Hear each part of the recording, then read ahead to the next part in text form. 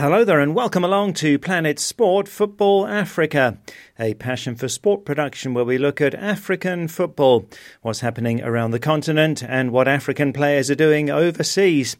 I'm Steve Vickers in Harare, Zimbabwe, joined by Ida Waringa in Nairobi, Kenya, and by Stuart Weir in the UK.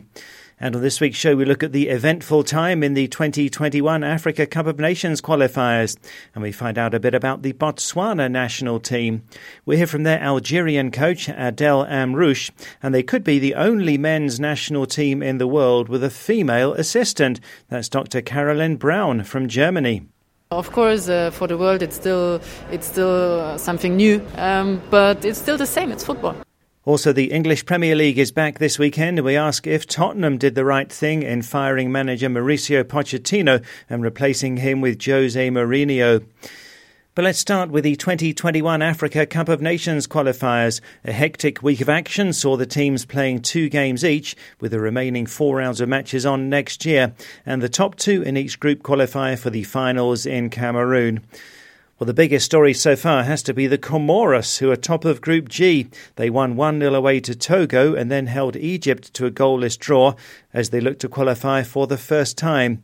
Surprise quarter-finalists in Egypt this year, Madagascar, are carrying on from where they left off, topping Group K with 6 points, including a thumping 6-2 win away to Niger. The holders Algeria have 2 wins from 2, as do Senegal, Ghana, Nigeria and Tunisia. A great start for the Gambia with 4 points from 2 games, including a home draw against DR Congo. Zambia have no points from their 2 games. Well, the next matches are a long way away in August and September of next year. So, Ida, what stands out for you so far? Well, Steve, as you've said there, Comoros, absolutely outstanding. And I can imagine I'm not the only one who's been super impressed with their performance. And I genuinely hope that the team will be able to take it all the way through to the Africa Cup of Nations in 2021.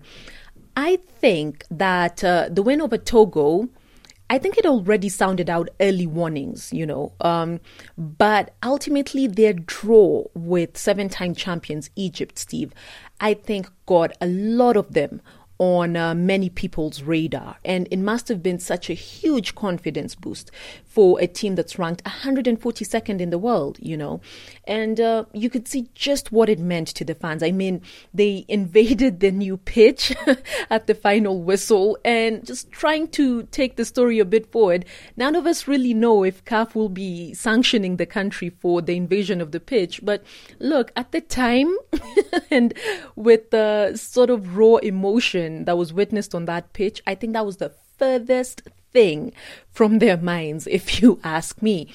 But Comoros, of course, they are gunning for their first Africa Cup of Nations. We did see what debutants Madagascar did in their Nations Cup. And I think that really served as motivation for a lot of the underdogs, Steve, just to let them know and give them some belief that indeed they can. Well, another standout must have been Ivory Coast being beaten by Ethiopia. A lot of people were shocked by that result, Steve. But let me tell you, and I was just having this conversation the other day, the Bahir Dar Stadium in Ethiopia, Steve, might low-key actually be one of the most intimidating stadiums in the continent. And trust, when it comes to national games, it's normally packed to capacity. And Ethiopia has actually beaten many teams at home simply because of the 12th man. And then funnily enough, Steve, actually gone on to lose the reverse fixture away. So I don't know if it's a mental thing, but the Bahir Dar is a serious stadium.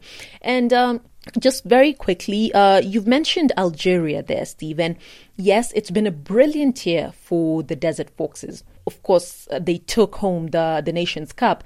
But I think another milestone, Steve, that's going pretty much overlooked is the fact that their side A, if you will, that being the national team that didn't take part in the CHAN, their side A will also finish 2019 unbeaten. Yeah, they've posted 12 wins in the calendar year and 4 draws, including that very memorable 3-0 win over Colombia. I think that's absolutely outstanding.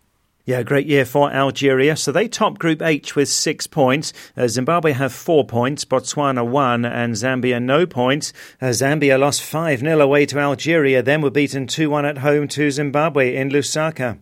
Well, here in Harare, we had a disappointing start for Zimbabwe, held to a goalless draw by Botswana, then making amends with that win away to Zambia. Now, Botswana have a modest squad of mostly home-based players and a new coach, Adel Amrouche, who has Algerian and Belgian nationality and has coached the national teams of Equatorial Guinea, Burundi, Kenya and Libya, and clubs including Algerian giants MC Alger and USM Alger. Well, Amrouche joined Botswana in August, so this was his first competitive game with the Zebras. He'd dropped 4 players from the squad for disciplinary reasons after they were caught drinking alcohol last month, saying that they wouldn't be considered until appropriate action is taken. Well, Amrouche told me that discipline is very important to him. Yeah, of course, I am new in this team, but, I must change before the attitude. Before this game I put 4 players out about drinking alcohol. After that I put 17 players because about the attitude. When we talk about shisha in the football, taba, this thing, no, it's not a good example. I take a risk. It's not a risk for me. This is my principle of life, and I am coach. I must give the good example for my players, and I chose this player who want to play football, with the principle of the game, with the principle of life, what you can find in the football. The first thing is the change in the attitude. The second, you bring this spirit in the team, the fighting spirit. And the last, of course, bring this tactical touch, because, it's not easy if you don't have knowledge to put all your tactical about the quality for this player, because our league is not too high league. It's very low level. This is reality, But we plan. In football, you don't know what happened always. You must push the people around. There are some people around the federation also who must clean some mentality, because, you don't think for the progress for the team. They think only how to make some small money in the pocket. This is Africa for us. What we can do. We must change people around before when we can do something with the team. That's the Botswana national team coach, Adel Amrouche, who has dual nationality, Algerian and Belgian. Before we talk about some of the points there in that interview, Adel Amrouche has a bit of history with you there in Kenya. A bit of history, Steve, is an understatement. Amrouche was actually head coach of the Kenya football team, the Harambee Stars. He managed them for just about a year and a half. He posted 8 wins, 6 draws, and 3 losses. So his record wasn't too bad with Kenya. Now, it was a bit acrimonious how he left, though, because he was actually sacked after Kenya lost out to Lesotho. That was in the 2015 Africa Cup of Nations qualifiers. And all the drama, Steve, basically started after that. His contract was supposed to be for 5 years. So, of course, it was terminated well before then. So he sued the Football Kenya Federation at FIFA and was awarded, get this, he was awarded $600,000. Now, Amrouche wasn't satisfied with the $600,000, so he then lodged an appeal at the Court of Arbitration for Sport and was actually awarded a further $1 million, Steve. That's making for a total of $1.6 million that Adel Amrouche will actually take home with him from the Football Kenya Federation. So the first $600,000 was paid.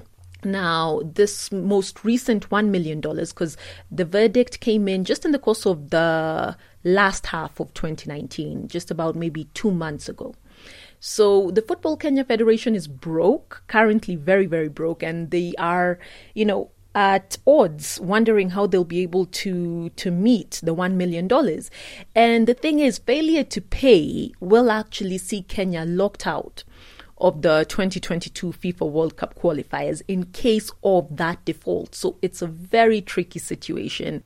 Well, we had something similar here in Zimbabwe back in 2015 when the Brazilian coach Valinios was owed $67,000 in salary for working with the Zimbabwe national team. He went to FIFA and won his case, and Zimbabwe were banned from the qualifiers for the 2018 World Cup. Then we were given an ultimatum to pay Tom Sanfier $180,000 or be thrown out of the qualifying for the 2022 World Cup. Sanfier, who's Belgian and is now the Gambia coach, was in charge of Zimbabwe back in 2010 for just a few days, but then work permit issues meant he had to leave the country, and the Zimbabwe FA had to settle that debt. Anyway, very interesting comments in that interview. Amrouche is very concerned about discipline and also not afraid to say that he wants to weed out the dead wood at the Botswana Football Association, administrators who he alleges are just out to line their own pockets.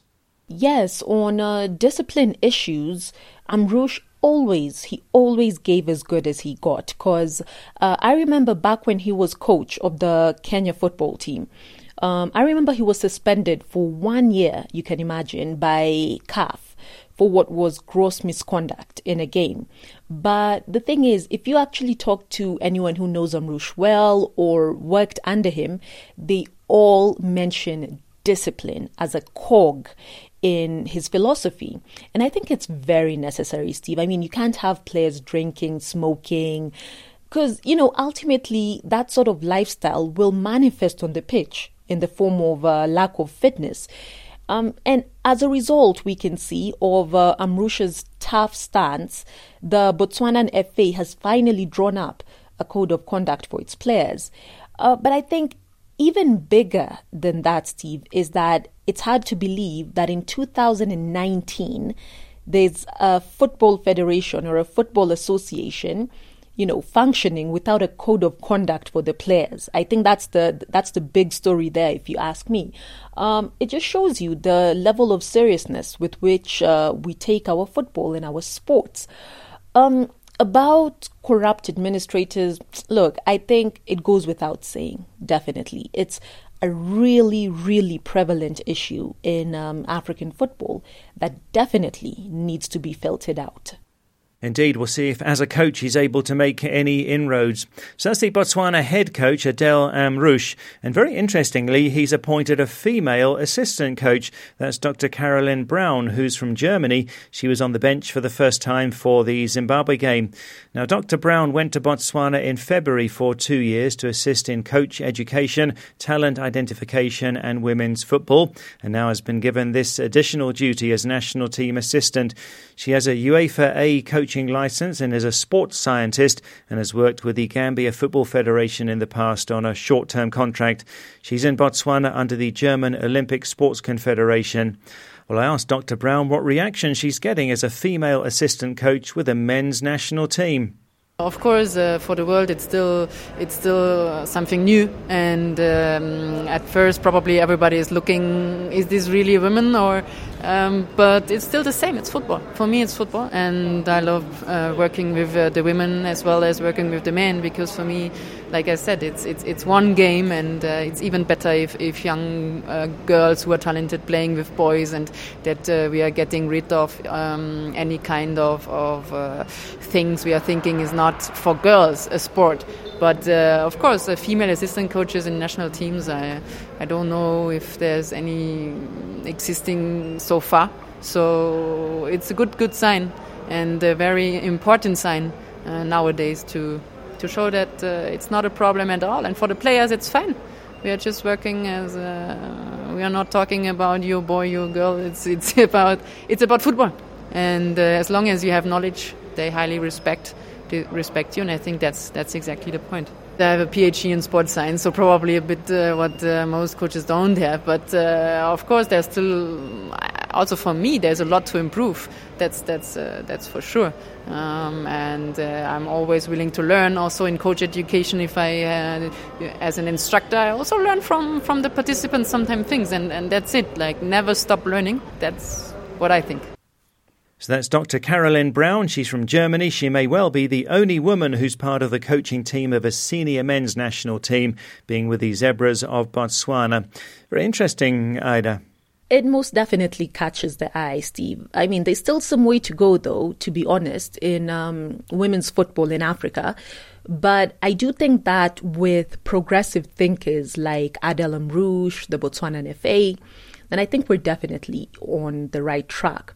It's still a struggle, though, getting the women's national teams to be coached by women. Let's start there, let alone anything else. But the likes of South Africa's head coach, Desiree Ellis, really breaking a lot of barriers for those coming after her and really paving the way. On a club level, it would be my hope that one day the women's leagues in Africa would actually be strong enough, Steve, to warrant a CAF Champions League of their own. That's what I would envision the future of women's football and development in Africa would be, at least on a club level.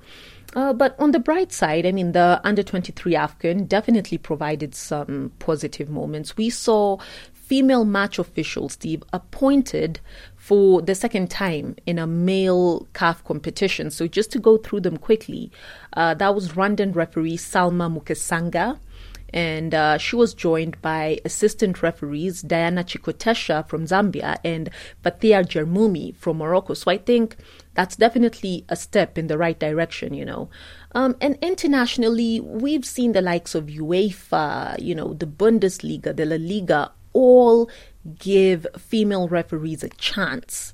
So hopefully Africa will be able to borrow a leaf from that.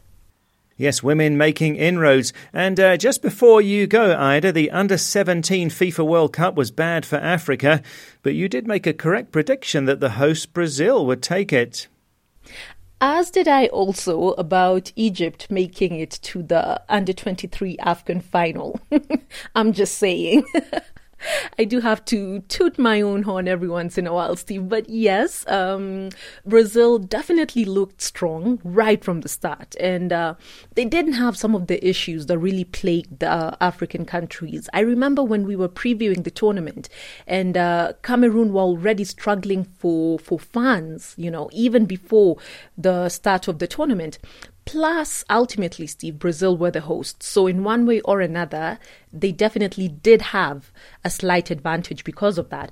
But ultimately, I do think that this should instead be a wake-up call to the African countries to do better next time. I mean, it was an absolutely dismal performance, and hopefully we can be able to look at what's wrong and be able to try and fix it before the next edition.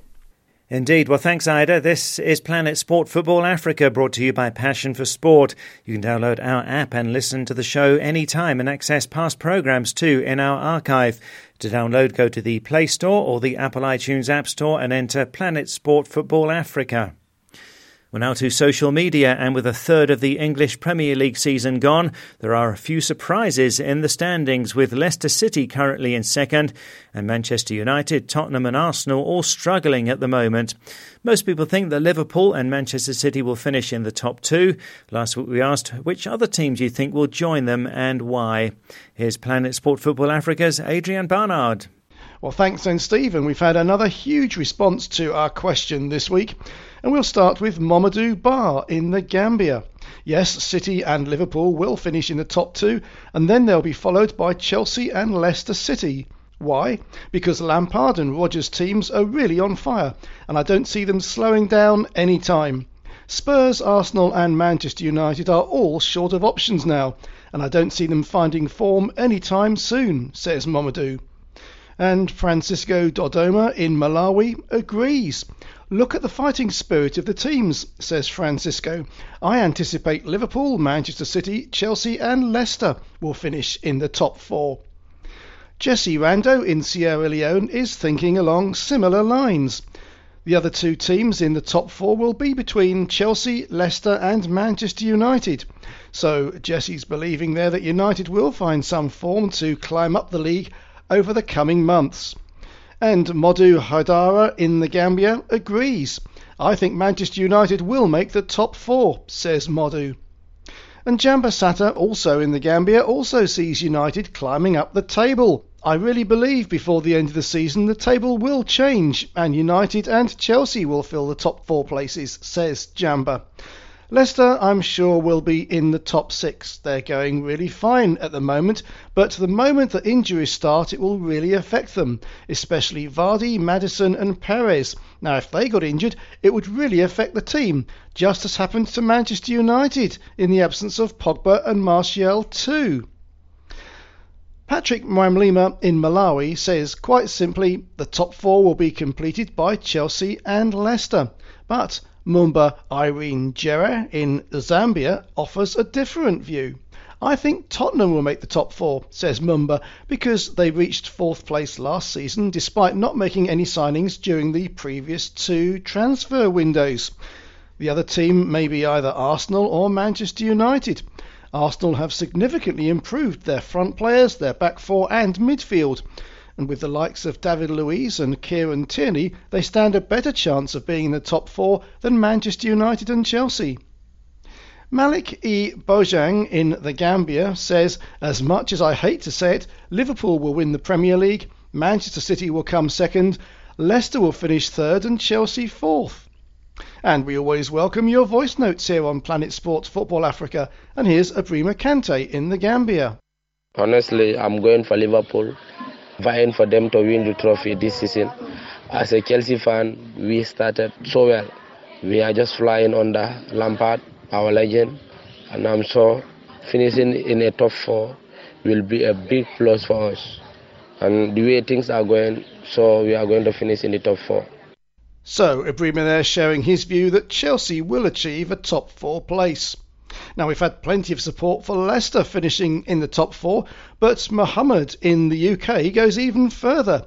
Leicester City will top the Premier League, says Mohammed. Well, that's a very interesting prediction, but of course the Foxes have surprised us before, most notably when they won the title under Claudio Ranieri back in the 2015-16 season.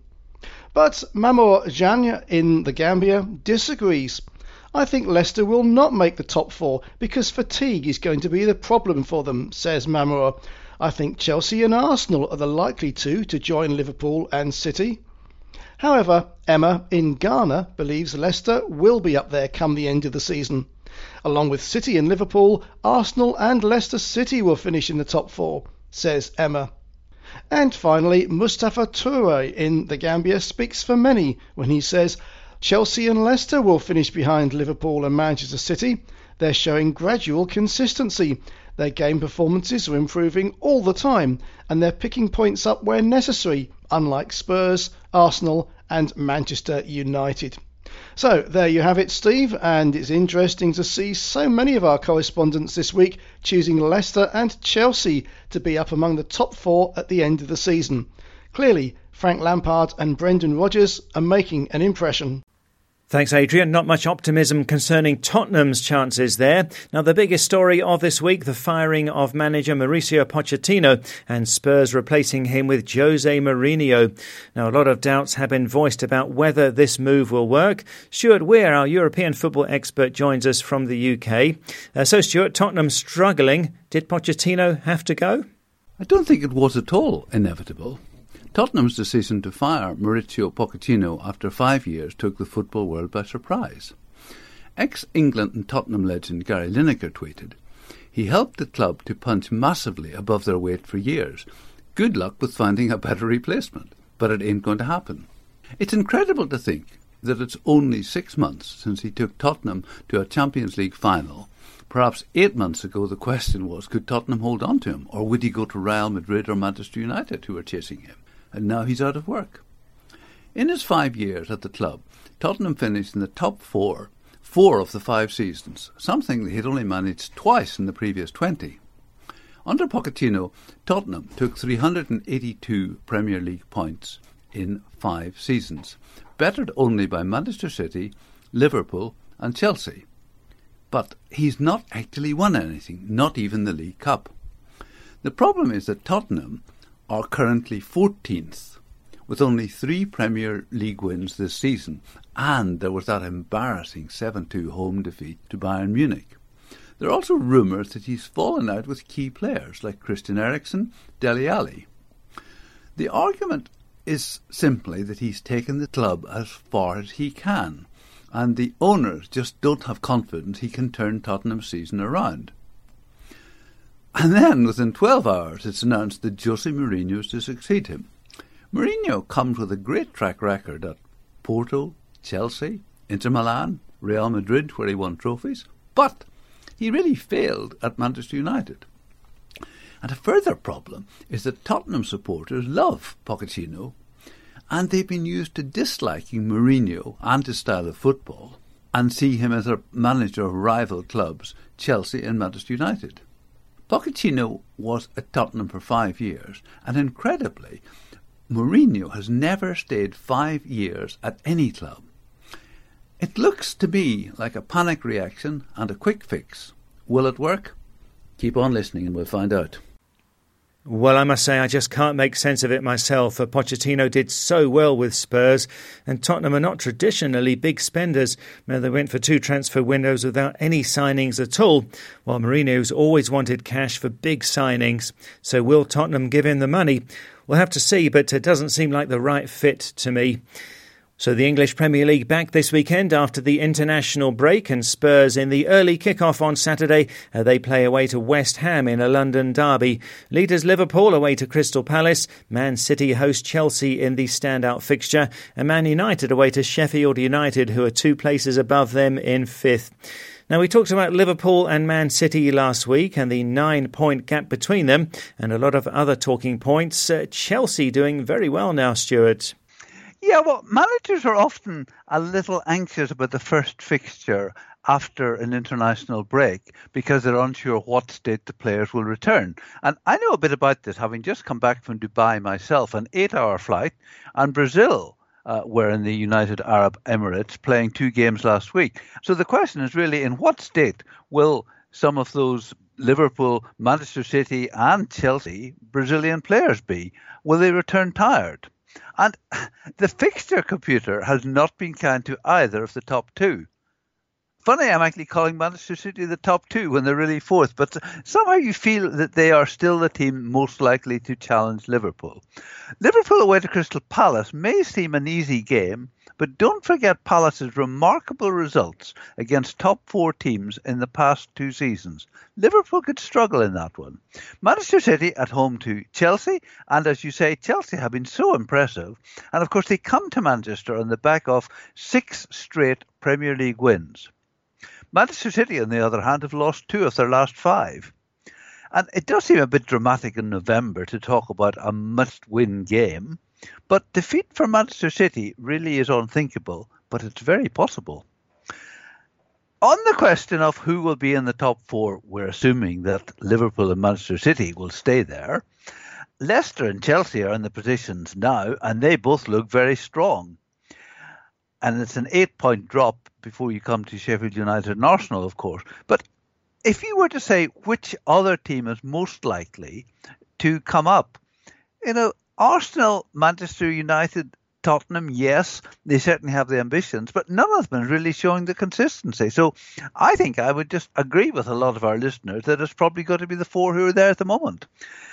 I don't know if you noticed, Steve, but when England beat Kosovo last week, Harry Winks and Harry Kane both scored. And that's the first time that 2 players with the same Christian name have scored in the same game for England for 15 years. And the last time it was Wayne, Rooney and Bridge. We've talked a bit in the past about attendances at women's football. And there were 2 internationals at Wembley last week.